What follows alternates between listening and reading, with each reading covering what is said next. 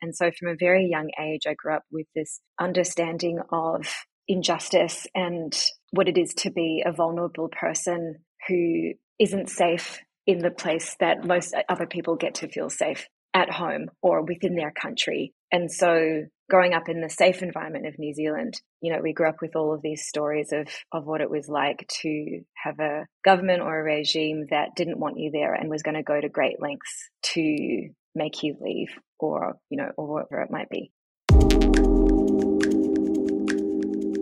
Hello and welcome to This Is 8CD. My name is Jerry Scullion and I'm a designer, educator and the host of This Is 8CD based in the wonderful city of Dublin, Ireland. Now, our goal here is to have conversations that inspire and help move the dial forward for organisations to become more human-centred in their approach to solving complex business and societal problems. In this episode, I caught up with Roya Azadi, Strategic Director at Paper Giant, a design consultancy based in Melbourne, Australia. Now, I follow a few places on my personal social media accounts and really respect the work that the folks at Paper Giant do, and was really excited when I saw a project before Christmas that they did with the Supreme Court in Victoria around accessing justice. We chat about this project in detail and how Roya and the fellow team members built trust whilst working there, working alongside other consultancies and other practitioners within government, and how they remained focused on the analogue as opposed to the traction for digital, and also what Roya brought to the project themselves through their own story. It's a really great conversation and I know you're going to really enjoy listening to Roya. If you like what we're doing at This Is 8CD, you can really help us out by leaving a review wherever you listen to the podcast. It should only take a couple of minutes and it really helps the findability out for other new listeners. Or you can go one better by becoming a patron. You can get an ad-free stream of the podcast for as little as €1.66 per month. You can get a shout out as thanks. There's other plans there on thisis8cd.com. Literally all the money goes towards editing, hosting and maintaining the website, which is a repository for human-centered design goodness. I really appreciate it, folks, but let's jump straight into this episode. Roya Azadi, how is it going? How are you doing? Good, thanks. How are you? I'm not so bad. I'm delighted to have you on the podcast, but maybe we'll start off and we'll talk a little bit more about who you are, what you do and where you're from. Where do I start? So I'm Roya. I'm currently working as a strategy director at Paper Giant, which is really great. I've been here since 2020. Before this, I was at World Vision, trying to figure out how to make child sponsorship work a bit better, and have done a whole raft of different things before that. So I won't get into those details, otherwise we'll be sitting here forever. In terms of where I'm from New Zealand originally, or actually I'm Iranian, but raised in New Zealand. And then I moved to Australia in 2005 to study law. And I've come and gone a few times. I've lived in New York, I've lived in London, and most recently I also lived in Byron, the infamous Byron Bay, but I've always come back to Melbourne. So great to be back here while, everything's getting back to normal and feeling pretty 2019-esque. Yeah, for anyone who doesn't listen or hasn't really heard of Paper Giant, they're a fantastic human-centered service design consultancy that's relatively boutique, is my understanding, but they're awesome. And a lot of the work that comes out of Paper Giant, I follow a couple of agencies around the world and Paper Giant is one of them, so I hold them in the highest regard. Yeah, I guess I'm really flattered, first of all, that you picked us to be one of the people that you follow. That's really cool.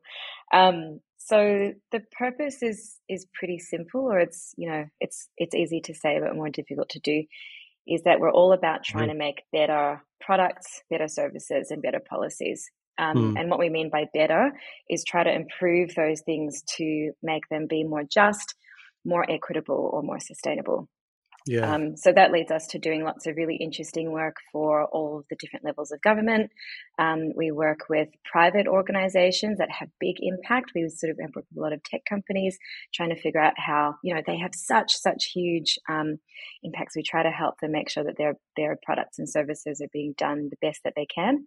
And I tend to work on a lot of the justice related projects. Yeah. So I've been really lucky to work with a lot of community legal centres, a really cool project called the Police Accountability Project, Oh, nice. and most recently worked on a really cool project with people with lived experience of being reincarcerated to figure out how we can help break the cycle of reincarceration.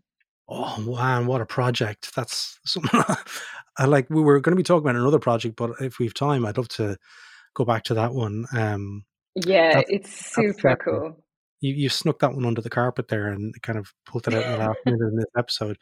Not a fan of that kind of stuff. But anyway, I want to come back to that one. But the project that really caught my eye, it was, I'm trying to look back at my notes here. It was pre Christmas, because I remember I was literally checked out for Christmas. It was around mid December, and the title of it was a user experience strategy to improve access to justice at the Supreme Court. And I'm like, bing, right up my street. Okay. Because a lot of the stuff that I would call kind of a sea change in my life was when I worked in government, especially in Australia, and worked in the justice system. And I could really see what that looked like. Now, one of the questions that I really wanted to talk to you a little bit about is the perspective that you mentioned, that you were born in Iran, you've lived in New Zealand, and you migrated to Australia. Okay.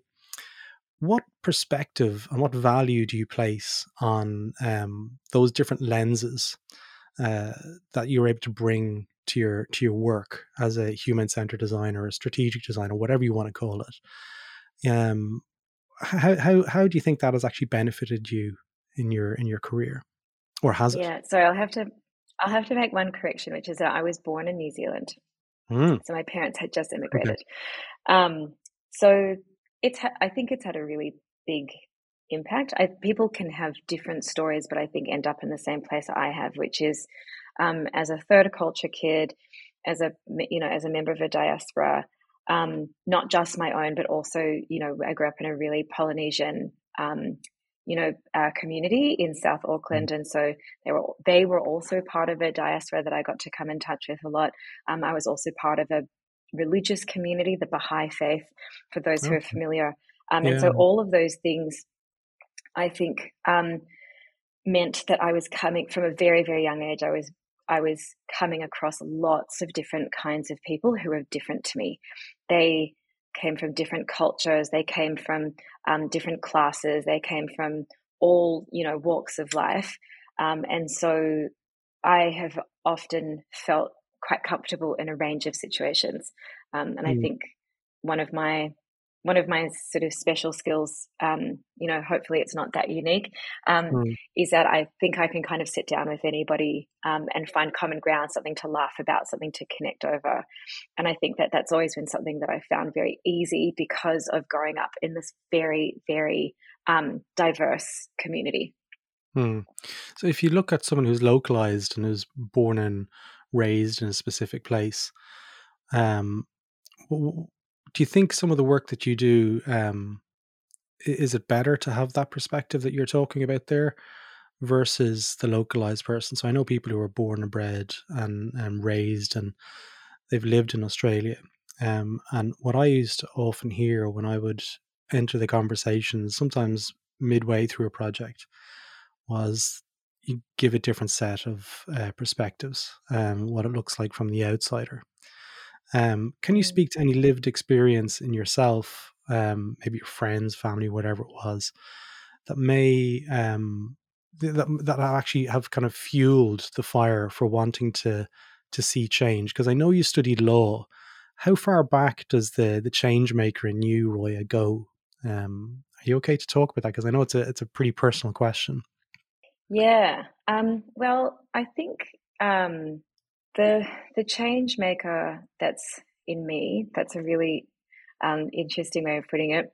It's really ingrained in the fact that my parents um, are part of this religious minority that was very heavily persecuted.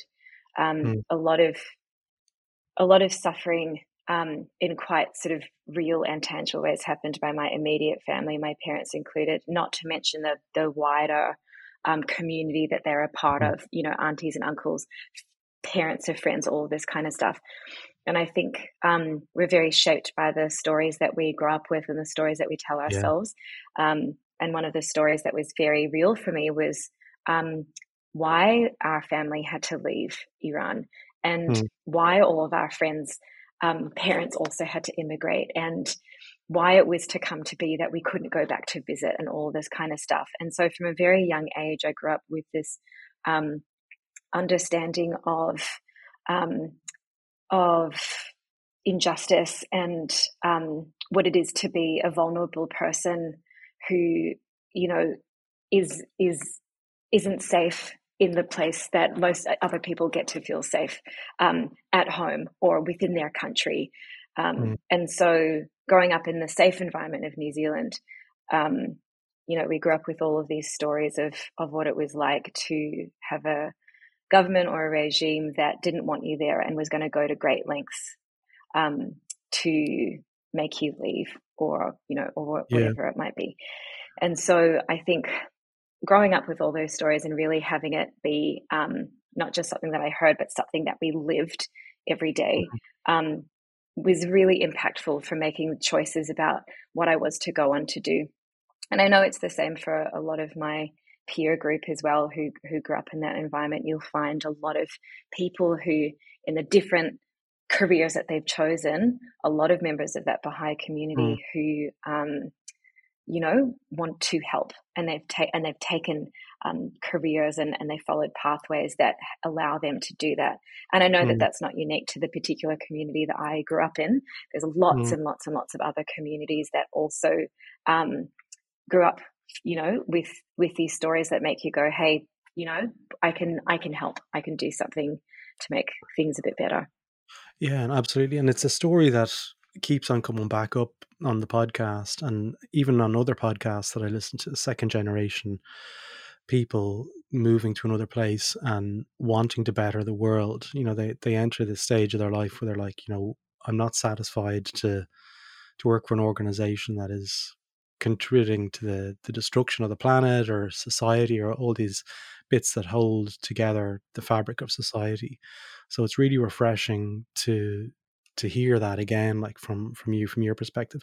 Just to follow up, what you're talking about there is the revolution in '79 in Iran, isn't it? Like the Pahlavi regime, is that right?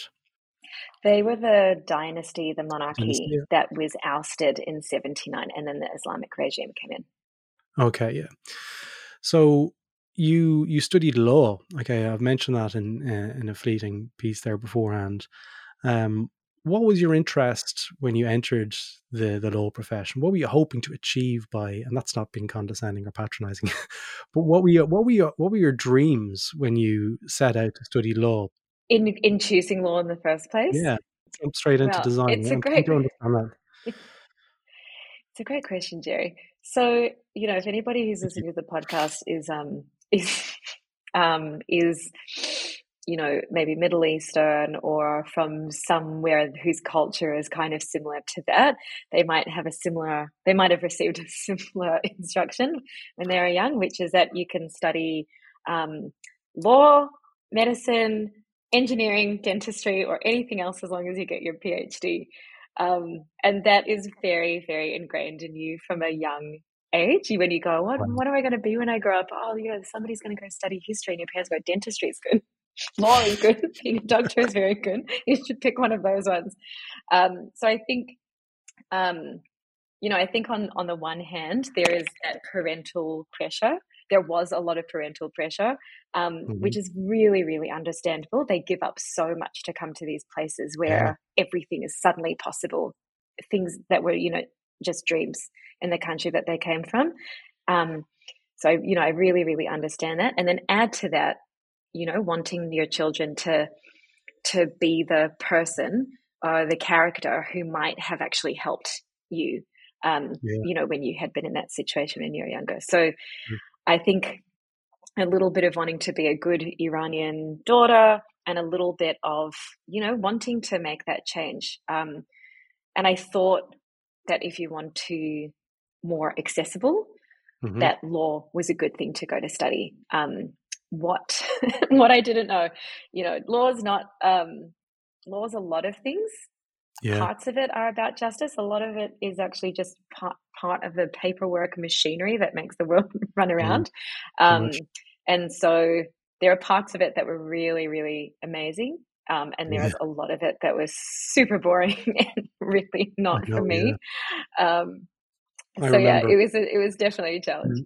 I remember in hopefully I'm not speaking out of line here, but in ODPP in Sydney, I was doing an evaluation for Lloyd Babb, who was the head of DPP at the time. But I remember I was going in every day for a couple of weeks, and I'd meet the same person at the same time at the same photocopier, and they would stand there from 9 o'clock to 2 o'clock. And after a couple of days, I went over and I go, "What are you doing? Like you're here all the time photographing." I'm just getting ready for a court case. And I'm like, what? They were just duplicating pages. And they were a lawyer. And I was Yeah. like, this cannot be the best use of your time. Like there's a backlog in the courts and you are Yeah. here photocopying. Yeah. It's a really tricky one, I think, considering exactly that story that you just told other, Yeah. or like, why does it take so hard to make, why is it so complicated to make, laws, actually, change to be better or whatever it Yeah. is. And I think More inclusive. it is good that all of those things are complicated and slow. When legislation happens really quickly, all of these things, are signs that you're not really operating in a proper democracy, and people can take advantage of that. So as much as Mm. it's really crazy to see people walking around with suitcases full of paper and see legislation just take so long to change, some of it is also for our protection. So Yeah. it's not all bad. In the world of second generation, or in your case, it's probably third generation. When you choose to become a lawyer and you ultimately move out into another profession, there must be some sort of safeguarding around your own mental health, how you can protect yourself from the scrutiny of others. Okay. You don't have to answer this question, by the way, but the imposter syndrome is something that I see in second and third generation people is very real. Is that something that you have yourself? Is that something you're happy to talk about as well? The whole kind of the second guessing, like, am I good enough to do this kind of work? And what am I bringing to this? Am I Yeah. speaking out of line here, or is that something that you've encountered yourself in No, your career? yeah. I think it's a really important topic, particularly for this area that we work in, because I think the story is a bit different in Europe, but in Australia, you could only really study it quite recently. So the vast Yeah. majority of people who are working in this area, they study completely different things. And I think Mm, the irony yeah. is that we work in an industry that is spending a lot of time trying to convince everybody that Yeah. lived experience is just as important as Yeah. professional or academic experience or whatever it is, which is why we want to design the thing with the end user rather than locking In people in a place. room and getting them to do it. And yet, I think when it comes to ourselves, we go, oh, if I don't have a master's degree in the design futures program or Yeah. whatever, can I even call myself a designer or whatever it is? Yeah. Which is, It's crazy. we're doing to ourselves the exact thing that we're trying to convince everybody else, Yeah. that it's not a real thing. Yeah. So I think there's a lot of learning to trust that our own lived experience of doing this work is okay. You don't need to have a master's degree. You don't need to have a PhD. You need to have certain skills, like certain competencies and that kind of stuff to be able Yeah. to do this work well. But there's a whole range of people that can do it, no matter what background you came from. And Absolutely. we at Paper Giant, we love hiring people that come from who've taken an unusual pathway to get here, because they Yeah. bring something new. And our whole world is about knowing all the rules so that you can break them, so you can do it differently and Yeah. actually bring that creativity into designing things to be better. Absolutely. I mean, if everyone goes through the same conveyor belt, we end up with a very vanilla looking world, and we need to make sure that we're accommodating and including everyone in the conversation as much as we possibly can. And many of the best designers Exactly. that I know never studied design. they bring all these different perspectives into it. I was speaking to Oliver Wiedlich, who's he owns Contextual, their mobile experience, their UX agency in Australia, in Sydney. And he's not the first person in the last number of weeks that I'm seeing this parallel happening, this career arc emerging of they study something in university, and then later on in their career that reemerges, that pattern reemerges, and that strength, that something that we probably discounted it or swept under the carpet a little bit to kind of wear the designer cape for a number of years. Ben Reason from LiveWork, he's the last remaining founder of LiveWork, studied fine art, but was really interested around sustainability and the understanding of the impact on the earth and stuff. That was in the mid-90s, and that's re-emerged into the future of LiveWork now. Like he's kind of tapped back into that former self, if you want. Okay, and hopefully I'm not doing Ben a disservice there. I want to ask you a little bit more around the project that we're going to be speaking on a little bit more in depth. Okay, so your formative education was in law. Okay, so you studied law. The power of language and being able to speak to people in their language is really, really important. Okay, and lived experience, as we've mentioned, is really, really important. How important was it that you had a level of competency when you went into start that project, that you were a designer, but you were also had this in your back pocket, that you were able to speak in a certain legalese, if you want, to help build trust? Is that something that you were aware of, or is that something that, is just living there? Yeah. So I worked on the project with two other really fantastic designers, Wendy Fox and Bonnie Graham, who are now at City of Melbourne. And they, neither of them come from legal backgrounds. They both, have a huge amount of experience as designers, but came from quite different backgrounds. And so I think there's a little bit of safety in one of us being able to at least appear like we kind of at the get-go sort of knew what was going on and all that kind of stuff. So I think that the difference that it made that I had that background was I don't know if it was really necessary. I think that Wendy and Bonnie, for example, would have been totally fine if I hadn't been there at all. But I think all that I was able to do was maybe just explain a few things a bit faster. Maybe I just fast forwarded a little bit of the this is how the court system works. So this is kind of typical experiences that a lawyer might have. And to be honest, those things weren't even things that I actually learned in law school. They were things that I had just picked up from knowing lots of lawyers. Okay. Because one of the insights that we had from all of the research that we did, which is again, relatable to what we're talking about, is that law school really anything about the court system. That's quite a different thing, and the expectation is that you learn about that on the job. And so I had that same experience of I went to law school, people on our team, other people, around kind of expected that I would know certain things, but have a subject on the court system and how all of the paperwork goes for submitting a case or any of that kind of stuff. So I was learning a lot as well doing this project. When the project came about, because we've spoken about Paper Giant and a lot of the work that they tend to pick up and focus on is, a lot of it's around the justice process, which I'm seeing. Can you remember what it was like at the start of the project when yourself, Wendy, and Bonnie entered into the conversations within the organization and also just the building, because it was pre-pandemic when this one kicked off? What did it look like and what did it feel like? Because I understand that you just joined Paper Giant as well, so you're going through the whole kind of formative process of building relationships with your team members, and then you also had to go into a client. Okay, so this piece is something that I'm really interested in terms of the success outcomes from a project. The first couple of days are really, really important. How you build trust.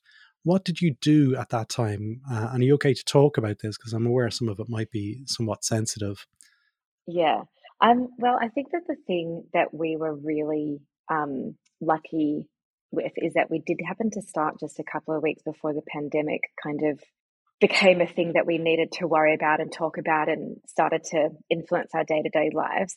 Yeah. And so at Paper Giant, I suppose I heard about this. I had only started the week that we also started this project, but I think everybody was in the habit of kind of working on a rhythm of a couple of days in the client's office, a couple of days in the Paper Giant office. So that habit was already within the way that we do consulting here. Mm-hmm. And so we fell into line with that as well and said, all right, well, let's, in the first couple of weeks of the project, why don't we spend lots of extra time, because we're just getting to know everybody. We want to observe the call center. We want to observe the registrars doing their work. We want to go and sit in one of the courtrooms and all that kind of stuff. And so we really wanted, we spent those first couple of weeks doing a lot of FaceTime in their office. And that was really interesting as well, because actually there was a bunch of other consultants who, from other organizations, who were actually working on adjacent pieces. So the project, to zoom out a little bit or to provide a little bit of a bigger picture, the project that we were working on, which was about improving the experience of going to court, was part of a much, much larger program of work that had heaps of different pieces. And all of those pieces were being bitten off by other consultancies and other types of characters. And so we had to align with all of these sort of visibility measures and reporting measures and governance measures that they had in place. When we were in the office, No, go ahead. When you were in the office. When we were in the office, we were sitting alongside all of the other consultants who were working on all of the other pieces. Okay. And that was really cool because we could see how other people were working. We could get insight into how their project was going to influence our project in a really casual, conversational way, instead of needing to wait until they had finished reporting on that section and we would receive the report. And then, it was so easy and so great. We were just sitting next to each other and go, what are you guys working on? Oh, this is where we got to. Oh, we've got the same insight. Cool. Okay. That's validating. That's kind of cool. In some experiences that I've had, and I've heard from others as well, when you work alongside other consultancies, there tends to be a bit of a wall built around that whatever separate consultancies work and not being happy to share stuff. I know I did work alongside an agency, and they were not happy with sharing the research at the same time I was doing research, and I was just like, why not? We're working on the same client, we're working in the same groups of people. So I think what was different in our situation is that none of us were doing projects that were the same. So we had Deloitte, who was working on a workforce planning thing, which is adjacent but different still. And there was another group who were working on redesigning something to do with the call centers. And so they were all quite different. Okay. So the first couple of days, was it the first week or 2 weeks, I think in our notes here that you have, was in the office, and then somebody got the sniffles in around China at that time, and that became COVID. And I think a lot of us has kind of have blanked out months of 2020 due to the extreme trauma. What was it like entering a new business, a huge project? Because this was a really big project, and being able to retain the likelihood of kicking goals when everything is moved online. What was the experience like at that time working within the Supreme Court system within Victoria? How did you handle the tooling and the sharing of data, especially around research? Because I know you did 60 interviews. Were all of those online, and were some of them in person? Talk a little bit more around that whole kind of process, because the whole data sensitivity piece is something that I've heard time and time again was a real problem. Yeah, it was, look, I don't need to re-trigger anyone, but it was an unfathomably stressful time. Yeah. It was so crazy, and it spanned the move between us, starting the research and handing in that kind of deliverable. I think it was about 6 weeks. That went from everything being totally fine to everybody I think we were in lockdown by the end of those 6 weeks. So we spanned the like, wait, we have to make a COVID plan. What's that? Yeah. All the way to, we're just living Survival. online and glued to Yeah. our computers and just surviving and And not you were sure also how in far you Melbourne. can go from your house. Yeah, Sorry. Melbourne was like one of the worst hit cities on the planet in terms of the extent of the lockdowns, folks. I don't know, it Yeah. was months and months at home. Yeah. Is that correct? Yeah, the first lockdown that we had, I don't even know if I'm remembering this correctly. Obviously, I've blocked it all out of my memory, Mm, but I think that the first one was maybe 3 4 months. weeks or 6 weeks, 3 weeks. Yeah. Is it 3 weeks? No, I think it was 3 months. There no. was a The second one in 2020 was 3 months. The okay. first one was less than that. I can't, Yeah. I can't remember, Yeah, but it was. I remember at the time feeling like this is insane. insane how long it is. And then the second one happened, and I was like, I can't believe we thought that was long. That was like a Okay. blink of an eyelid compared to what's happened now. Yeah. So it was incredibly stressful. But it's such a credit to the team, not just Wendy, Bonnie, and our founder Ruben, who we were also working really closely with, who we all supported each other really well and figured out how to keep going. But also the team that we had at the Supreme Court were able to figure figure out how to move court online, which was Yeah. they had said that they can't do, for such a long time, and then they'd figured it out in a couple of weeks. Yeah. They managed to do all of that as well as keep everything ticking along. They're really, really amazing people, and very good at sort of reacting to the crisis at hand. So we've managed to keep the project going without really skipping too much of a step. Absolutely. So let's talk about the research. I mentioned there you did 60 interviews, which Mm. is quite a lot. But Yeah. those, for anyone, that's a lot. I suppose you split it across 3 people, but still, it's a lot of data to synthesize to sort of distill some sort of actionable insights off the back of it. But you boiled them down into 4 archetypes. I can see in my notes here. Are you okay to talk about the archetypes and how you got to that point? Because I know like there's a couple of really fantastic names that you've given them, like the Constellation Seeker, and the Constellation Seeker was the one that made me burst out laughing in the nicest possible way when I when I saw this before Christmas. As I'm drinking my coffee in the morning, I was like, because the Constellation Seeker is the one that I resonated the most with whenever I was working in that process, because it's hard. And an awful lot of the people that work within the justice system permanently, that tends to be the emotion that I saw quite a lot. It's the whole kind of like, oh, didn't work, or I had problems with this. Maybe talk to that a little bit more if you're okay to do that, Roya, please. Yeah. So it was such an interesting piece of research. Mm, I wish I could tell you all of the details about it. It was really fascinating to understand all these different kinds of characters that go to court. And something yeah, that stood out from the very first, conversation and was a theme throughout the whole thing was, so maybe a quick sort of piece of context is that the people that we were working with at the Supreme Court, it's not the judges and the judges' associates and that those kinds of people. It's this part of the court which is called the registry, and the registry essentially is kind of like the concierge for the court system. So their job is to help anybody who wants to go to court get organized, get all of their paperwork together so that they can have a successful day in court with the judge and the judge's associates. We were talking to a lot of these people who worked at the registry saying, who calls you, who emails you, who's mm, coming in, who do you need to help? And their focus was always about this certain type of person who takes up all of their time, mm, who's called the self-represented litigant. I'm sure some of the yeah, listeners are familiar with that phrase. So self-represented litigants are people who, it's pretty much in the name, they don't have a lawyer, they're turning up by themselves.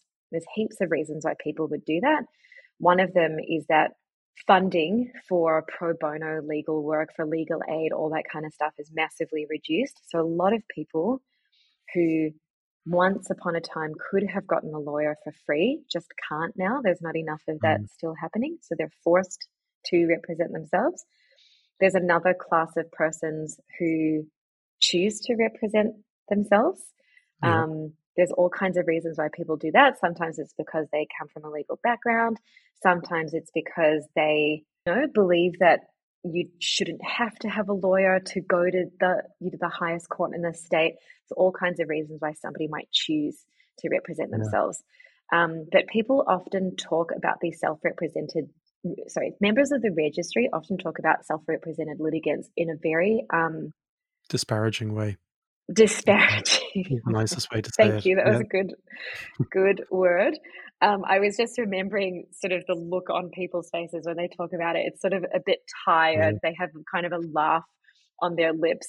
So they have stories about these guys. There was this one person that everybody kept talking about.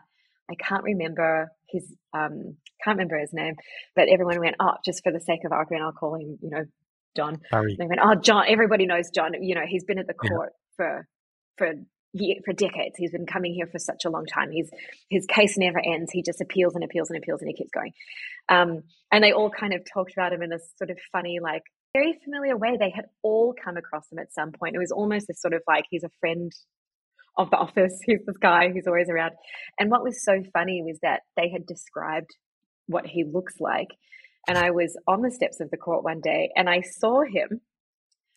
He was, pretty distinctive. He had a folder in his arms. And he was on the steps chatting to a security guard. And the security guard had said, hey, John, I haven't seen you around in a while. And John said, oh, I just had to take a holiday. I had to get away from all of this. And I remember thinking, for John, this is a job. This is so much of a full-time occupation for him that he had to take a holiday from it and now can come back to it refreshed to keep going. So some of these people, not all of them, but some of them, they are really there a lot, very familiar to the registry. They are taking up a lot of space in that system. And so what we heard a lot of from the registry people was saying, we can't help everybody because some people need so much more of our time, either because their case is very complicated or because they just kind of don't know what they're doing, all of this kind of stuff. So we're trying to answer this question of how can we make sure that the people who are going to court are having a positive experience, that the registry is supported to help as many people well as they can. How can we use digital to help make some of these processes smoother? Something that we were talking about the other day is that a really key part of a democratic society is that the backlog in the court is low. And so making sure that there's a really sort of efficient process for making sure that cases are getting to the judges in a timely manner and being resolved is really, really important. And what we're trying to help the registry do is optimize all of these different pathways to make sure that backlog can stay really low.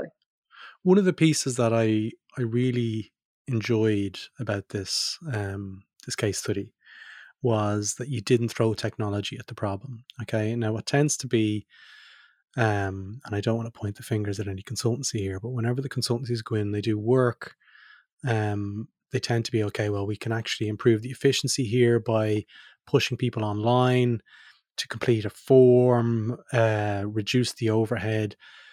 The purpose of technology is to try and enable a more of a human connection. Okay, it's not there to replace it. And that's my perspective. And what I really enjoyed hearing here was you were improving the backstage performance. Okay, you're improving the bits that kind of drain the resources, both from a technical and a process and a people perspective as well, to enable a more of a humane service to be delivered. How was that vision shared across all the other consultancies that were working alongside Paper Giant at the time? Or was that something that Paper Giant somewhat stood up and said, well, actually, this is our perspective, this is our take on that? And if so, how was it received? I think we didn't do so much of the backstage stuff. Our solutions were still quite front stage because we had identified that a lot of Mm. the challenge was actually that information was not being delivered. Information that was useful was not being delivered to people in Right. the way that it needed to be. And so a lot of the angle was Yeah. around delivery of information. The website's IA and all of this kind of stuff was a Yeah. big part of that story. I think another point that's worth making, just what you were saying about digital, is that one thing that I really love about Paper Giant and one of the one of the things that I appreciate the most when we're going through, the pitching Mm. process or talking to different clients is that we are very much platform agnostic. We don't employ developers, and that is specifically so that we are not married to pitching those kinds of solutions to Yeah. people. We're very co-design focused, and we always want to give ourselves the opportunity to be led by the wisdom of the people that we're talking to and asking to design Yeah. those I agree. solutions, so that if they come back and say, you know what, you actually just need a sign on the wall, then we can just do that and not be worried that half of our staff is sitting there without anything to do because we've got a bunch of, Yeah. back end developers. So I think that's a really key factor in this project, was that we started it having absolutely no idea what was going to come out the other end. We Yeah. were fully prepared for, maybe we were going to need to paint arrows on the floor. Maybe there was going to be a Yeah. wayfinding within the courts and this kind of stuff. Yeah. It's sort of a coincidence that in the end, Co-Design Advisory did see that digital was going to be, the website was going to be the most suitable way to deliver Mm. um, Fair enough. some of the things that they talked about. But we were fully prepared for it to not Yeah.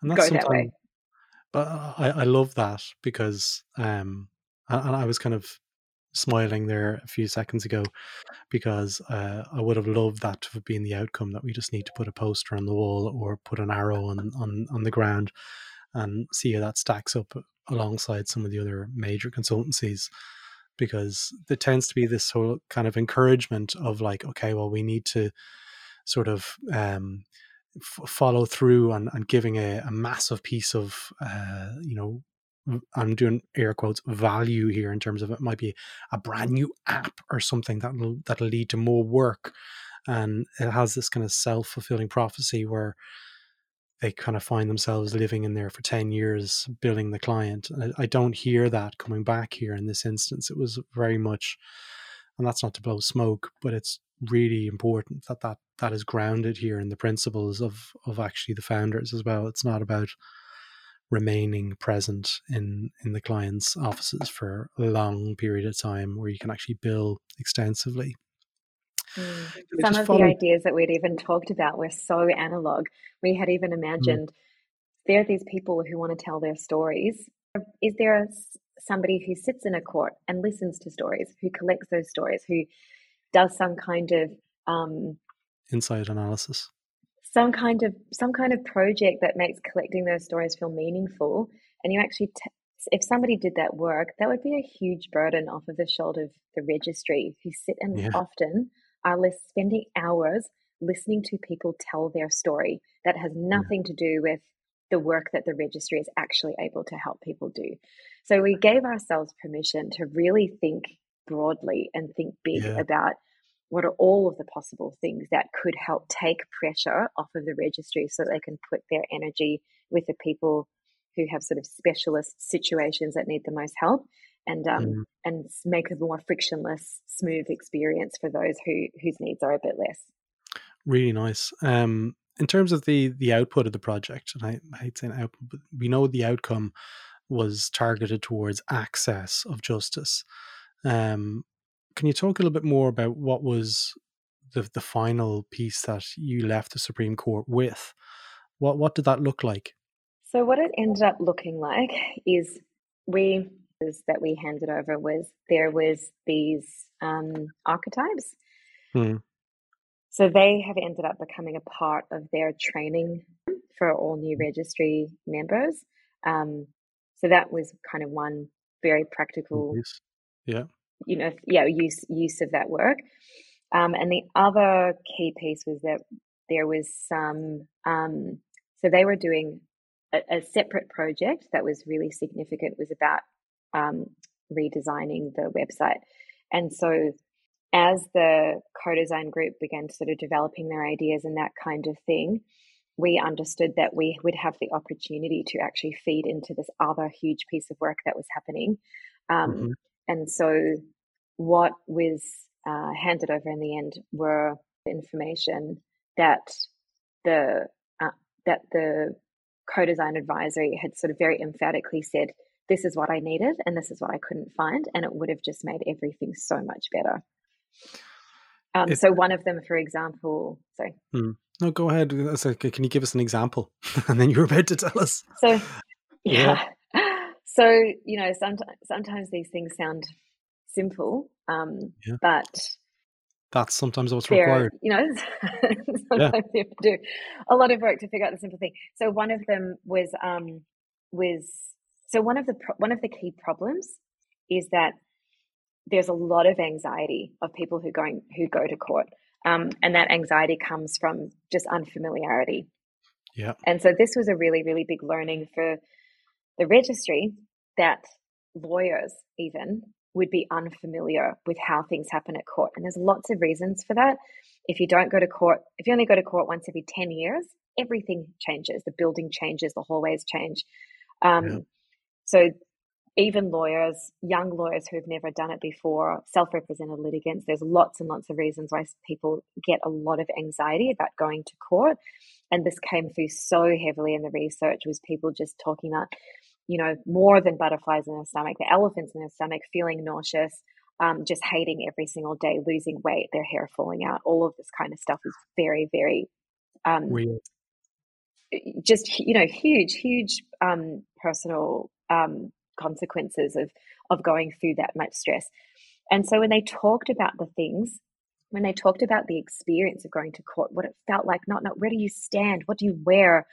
How do you bring all of this paper? I feel like an idiot for having a suitcase, but then you get there and see that's what everybody else did. We went, this is actually quite simple stuff. If you have a video series that explains, this is the layout of a courtroom. This is where this person stands. This is where that person stands. Everybody has to stand up at this time and not at that time. And it's, you know, all this kind of stuff. Exactly. It would make people feel much more comfortable to turn up on that day and not want to, you know, throw up their lunch before they go. And so one of the recommendations was actually to invest in creating a video series that was able to cross some cultural boundaries. So you would be able to provide in different languages and that kind of thing, and really use, you know, a visual storytelling mechanism rather than a PDF hidden on your website, to just explain some of this really simple evergreen stuff about going to court, which entrance you should go in, the fact that you're going to have to go through security and being patted down is a reality that might happen. All of this stuff were things that our co-design group, they were terrified of it, and it made going really scary. So that was one suggestion.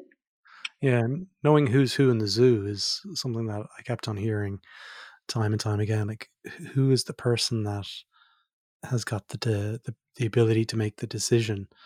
Was you know, just stuff like that. Like, you know, was relatively kind of well known amongst people who live within the system, but people who are unfamiliar with it, it was really kind of like foreign to them.